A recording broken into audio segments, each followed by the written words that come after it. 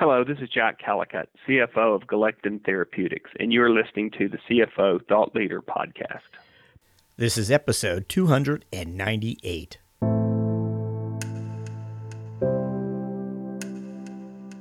Everything that I do inside a business as I build it and scale it must be done with a financial view that makes it sustainable, scalable, replicable.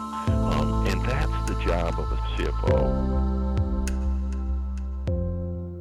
Once you have demonstrated you know how to be the first CFO in a startup and have a successful outcome, it leads you to your next opportunity. And I've been recruited by VCs as well as CEOs. So I have different people that will contact me, some of the investors that were on the boards of other companies, and say, hey, I have this opportunity. Are you interested in it?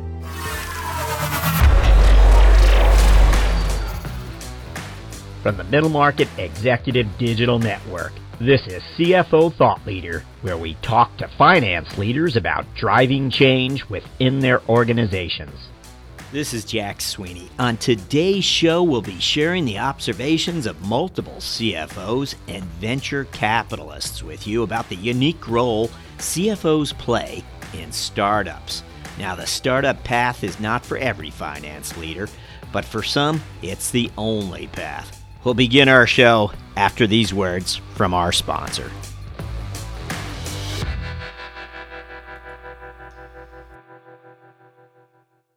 Your business is always moving forward, always innovating. To maintain your competitive edge, you need a cloud solution that's built for your state of business, where speed and agility are of paramount importance and business is constantly on the move, where you need to face the future with confidence and every insight is critical to driving your success.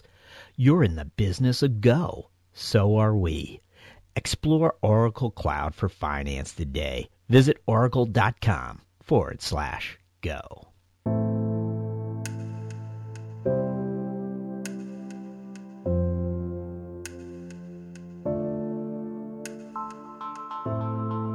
In the early stage, I'll use a really good controller for a period of time. Once I get, though, to a place where I need the CFO to be more strategic. So my response to you would be, I don't think of CFO as a controller and just managing the finances. My CFOs sit at a strategic place inside the business where, frankly, they almost have to be CFO/COO to me, and not so much in the operating of the company, but they must understand every aspect of the company. Glenn Hazard, a serial firm builder, is CEO today of OPEC Networks. He's also the chairman of Zero G, a Northern Virginia venture firm that has funded multiple tech startups over the years. We asked Glenn to tell us how he would characterize the role of a startup CFO. Everything that I do inside a business as I build it and scale it must be done with a financial view that makes it sustainable, scalable, replicable. And that's the job of a CFO. A CFO isn't a finance function. Finance is a piece of what they do. The strategic guidance and understanding, they must know the business. They must understand customer acquisition costs, profitability by customer, what is the competitive landscape in terms of how we are priced versus the competition. It's a CFO, it is the single most important role to me as a CEO in any job I do because I rely on them to be my devil's advocate. I have them there to keep me on the straight and narrow. I think we should invest in certain areas. I want them to come back at me and say, Glenn, what's the return? What do we gain? How does that help us? Maybe it is a strategic investment we should make. And as I said to you before, almost all of my companies, regardless of where they start in the size, I have not run one company yet that hasn't gone down a path of non-organic growth at some point. And when we do that, I need a CFO at my side that helps understand and do the math with me in terms of where I think the value is going to be created from a financial standpoint and the time frames required, how I structure my deals. I don't use bankers. So when I'm acquiring and how I structure those deals, how I manage my investors in terms of the key business indicators that they're going to look for, that's something that a CFO does for me. They're an important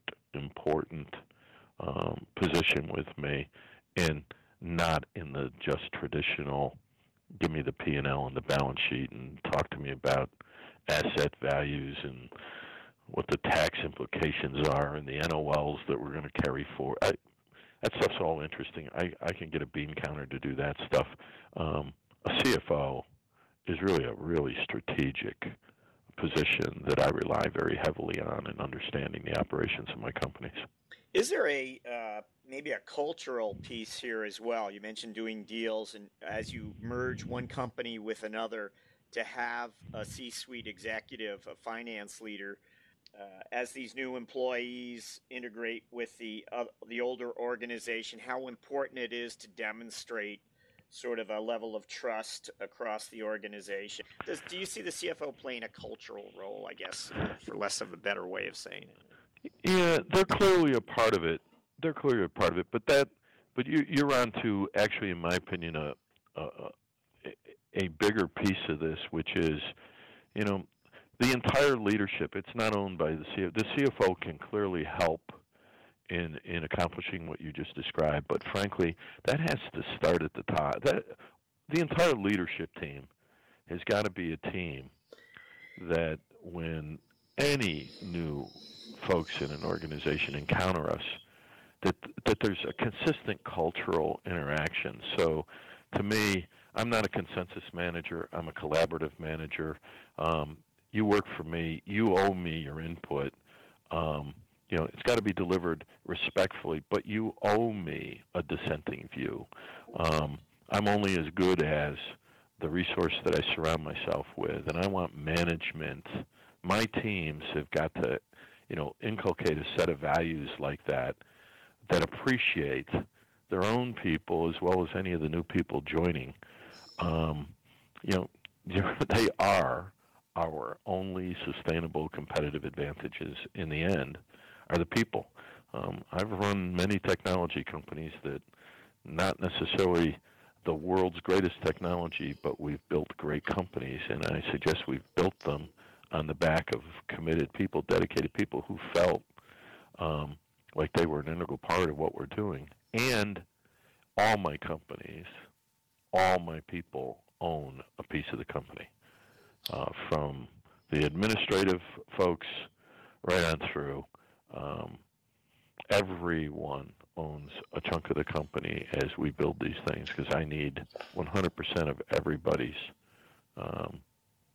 being in what we're trying to do. And so the CFO plays a large role, right, because they touch them on benefits and they touch them on a lot of things that are very personal to each one. But I would suggest to you there's a reliance here that wherever new employees in an acquisition engage or touch, they've got to see consistency in the way in which we think about it. So the fabric of the culture that you lead and that you constantly have to be the individual or one of the individuals demonstrating those values. CFO's important, but they all are.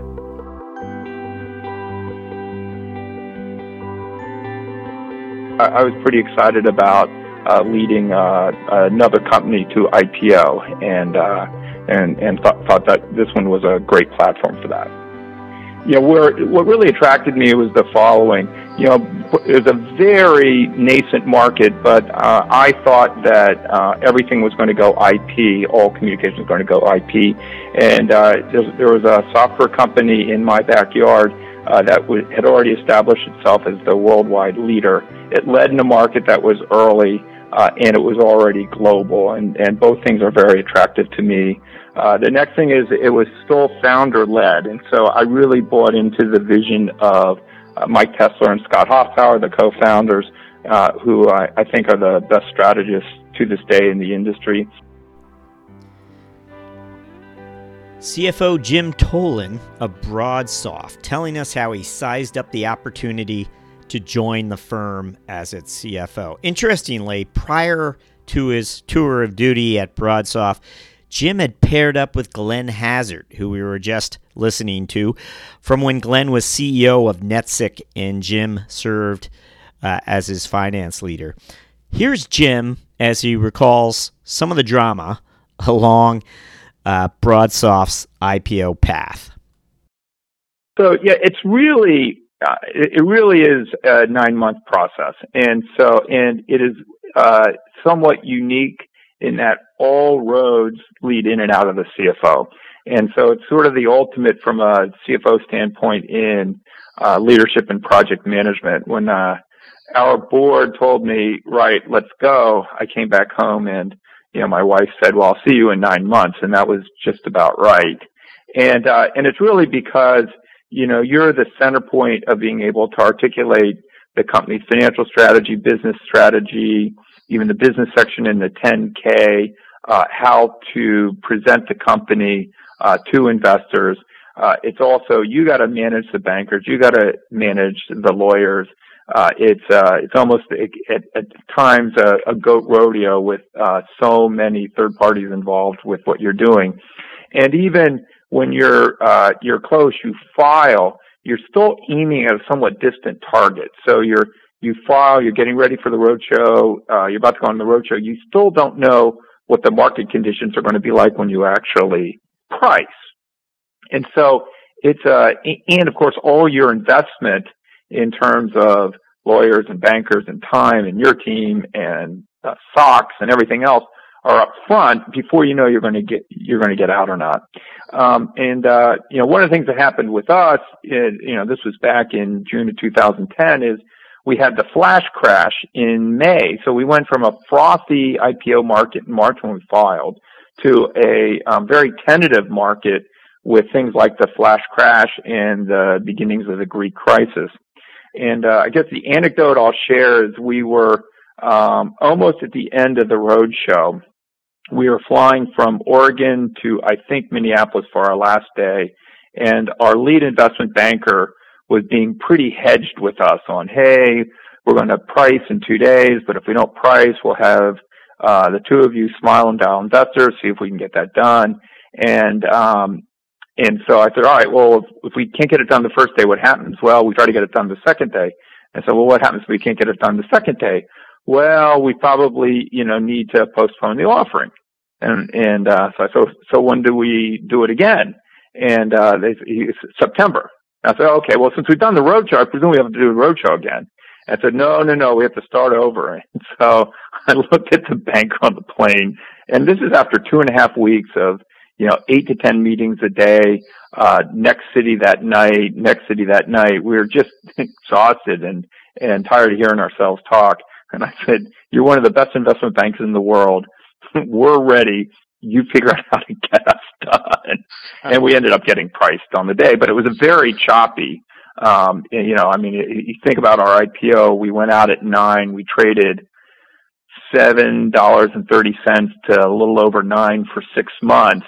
And without a lot of attention to us, and then all of a sudden, we announced our Q3 that year, our second quarter as a public company, and the stock just started moving, and we were in the mid-20s by the end of the year. So just so we were flat for 6 months, and then tripled in a matter of really weeks.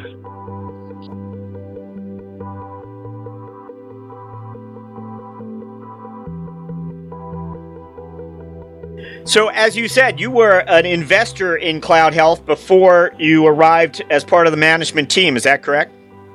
That's correct. So I invested just shy of 4 years ago, and at the time it was truly a Series A investment. It was 3 super smart guys with an idea and 2 customers. And today we have over 500 direct customers, over 1,000 through our channel, 130 employees. So it's really, it's obviously why I got excited about joining and coming back on board about a year ago. More than 10 years ago, Larry Begley exited the CFO office to dedicate his days to building an early-stage venture capital firm.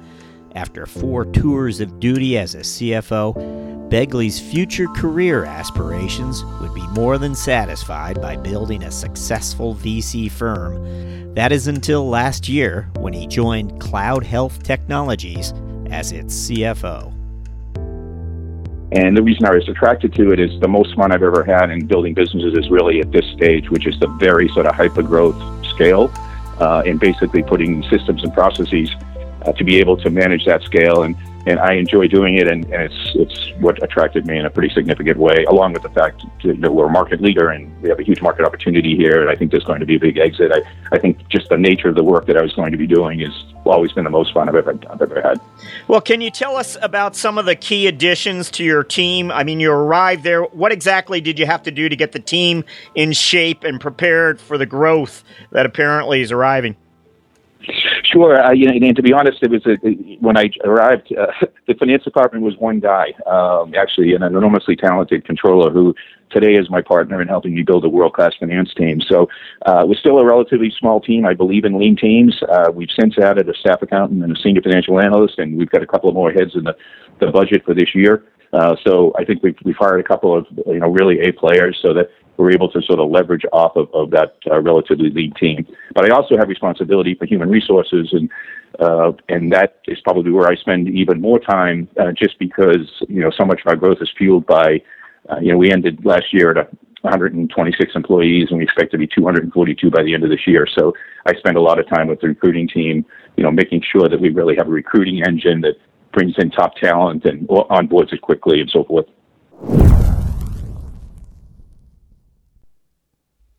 Thought Leader listeners, don't go anywhere. We have one more Startup CFO for you right after these words from our sponsor. U.S. Bank has an alternative for spelling impossible.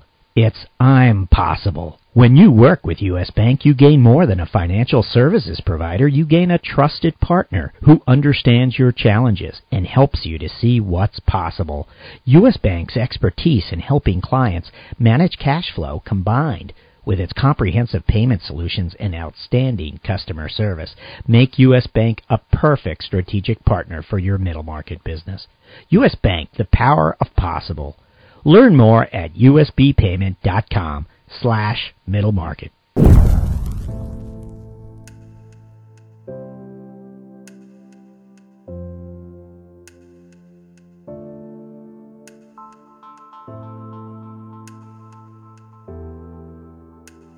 I've been the first CFO now in 4 different technology startups that are VC or private equity-backed companies. And I think it takes a certain skill set as a CFO to be successful in these types of companies, and it's what I really love to do and have a passion to do. That's Kathy Moore, CFO of Thycotic. We asked Kathy to explain how she viewed the role of a finance leader inside a technology startup, and her comments quickly zeroed in on talent and workforce building. Here's Kathy. You definitely need to be a good leader of people, because as you are growing a company, your success is really about hiring the right people underneath you. And a lot of the success in my career, I would tell you, is about becoming really good at hiring talent. So that is absolutely an essential skill. And then you really need to understand that you are just as responsible for reporting numbers to the CEO as you are to the investors. So you have a fiduciary responsibility to 2 different groups of people, and sometimes they are not always in agreement. I honestly think the main thing is the pace. And as a CFO in a early stage company, a lot of times there's not a COO brought in yet. So I would say that a lot of times people, when I tell them my job description, they're like, so you're pretty much in charge of everything that doesn't have to do with selling or developing the code. So I am responsible for HR and for facilities, all the lease negotiations, just many, many things that keep the business running that wouldn't be directly related to selling and product development. So you also have to have a very wide breadth of knowledge, but you still have to be deep in each area. You can't be wide and thin as a CFO of a startup company. You have to have a lot of depth in all those areas. What is that? What is it that you do well when it comes to finding the right people, and even, I guess, onboarding them is such a key part of this? But what is it, do you think, that you are more thorough at, perhaps, or when it comes to hiring? I'm very thorough at writing the job description and making sure that not only do you say what you're going to do, but what skills it would take to be successful at it. And then making sure that when you're screening the behavioral screening process, being a good interviewer and hiring people could be a full-time job for anyone. So, I've just put a lot of time and effort into, understanding how to write a well-written job description that will make it easy for the people that are in the interviewing process to screen those candidates, and making sure that we're asking the right questions to ensure that not only can they technically do this job, but it's always the soft skills and the behaviors and traits that are hard for people to interview for. So you really have to ask situations that will reveal those traits. And so it's a skill. And I understand the importance of it, so I've always made it a priority within any company I work to make sure that we have a really strong recruiting resource that is good at doing that job and able to help the managers that work under me write really good job descriptions, and making sure that if you write a good job description, you can screen a lot of people out that won't even want to do the job, and you'll get a better pool of candidates. I suspect that along the way at a number of these startups that you brought in key hires, such as perhaps a controller or even a top HR person. My two prior companies, I've been involved in really recruiting a COO, the controller who directly reported to me, the HR director that reported to me. So I've actually been involved in hiring even on the engineering and software development team, all different groups, the leaderships of those different groups. Want to get to Thycotic, of course. You arrive here. What is that next threshold you'd like to accomplish here? So I am, as I said, this will be now my fourth time of being the first CFO that was brought in after a company got financing. And so at Thycotic, I was so excited to come to this company because Insight Venture Partners was the investor. And this is a very rapidly growing company. So the challenge for me in this role is this is a scale. How do we scale and how do we grow the business to capture the market opportunity that's in front of us? So, I've been in other scenarios where it's been a turnaround, or it was a very competitive market in telecom. But in this case, what my challenge is, and I'm excited to do, is I have to build the financial function out to provide support to the rest of the organization to grow and scale Thycotic. We doubled our revenue just in the last year, and we doubled the amount of employees. So as you can imagine, my job now is to make sure the infrastructure is in place to support that amount of employees and that amount of revenue. So I came to this company because I was excited about the product, which we'll talk about. I was very excited to work with this management team. One thing I know after this many years of working in startup companies, the key to success is a very strong management team, which doesn't mean just a bunch of A players. It means a group of people that work well as a unit. And the other team members have worked together before and have had a successful track record together. I'm actually the only one on the team that hasn't worked together, so I'm probably like the wild card to them. But that was a really important thing to me because I know how important that is to the success. And then having Insight as the financial backer, it just to me was such a great opportunity. And then the product is in a part of cyber security that's a relatively new area, and there's competition, but there's a ton of opportunity and more than enough for 2 or 3 companies in the market.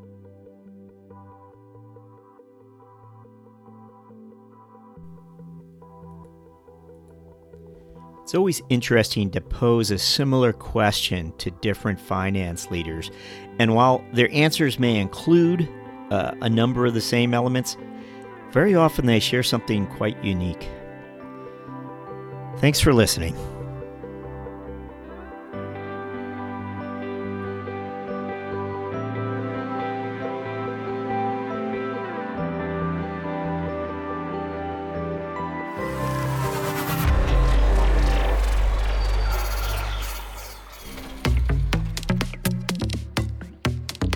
Subscribe to the CFO Thought Leader podcast on iTunes, or Android users can find us on Stitcher. And don't forget to visit CFOThoughtLeader.com, where you can subscribe to the Mentoring Round, our weekly e-newsletter where finance leaders provide advice to other finance leaders. CFO Thought Leader is part of the Middle Market Executive Digital Network.